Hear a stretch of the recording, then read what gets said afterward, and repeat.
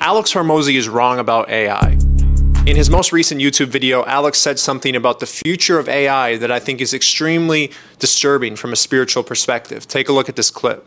It is done by humans, because this stuff, our flesh, we're super easy to kill. But the AI can live super cold, super hot, no oxygen, lots of oxygen, it's good. Which leads to one question about life itself.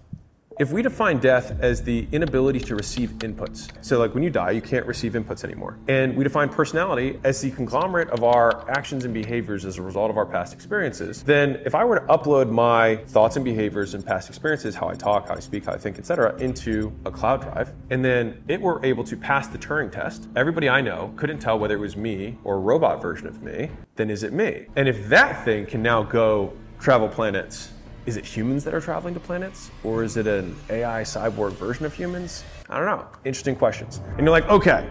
So the problem here with this perspective is that basically what Alex is saying is that AI algorithms could more efficiently replace a human because we're essentially just this set of inputs and outputs that we call a personality.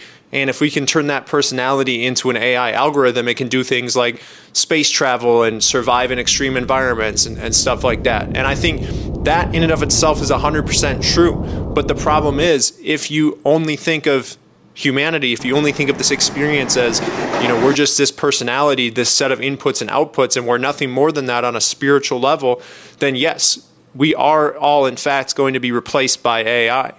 But if we begin to understand, as many cultures did before us, that we aren't just this mind body, this set of emotions, we aren't just this personality, we wake up to the reality that we are this spirit, this divine being with unlimited potential, then AI will become a tool for us to elevate and expand our consciousness as spiritual creatures having this human experience. But if we believe that we are just this personality, right, and we're just, playing this game, playing business, doing all this stuff in the world that doesn't really have much meaning, then AI is just going to lock us into a deeper level of the matrix where, eventually pretty much all of us are going to be abstracted away by an algorithm of some sort.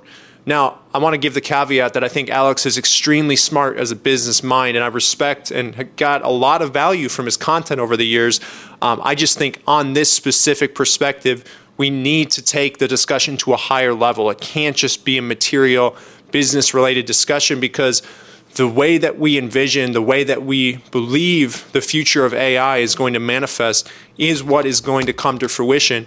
And if we only believe that we're a personality, that we're just this mechanistic thing, right, then, there isn't really a very optimistic future for humanity.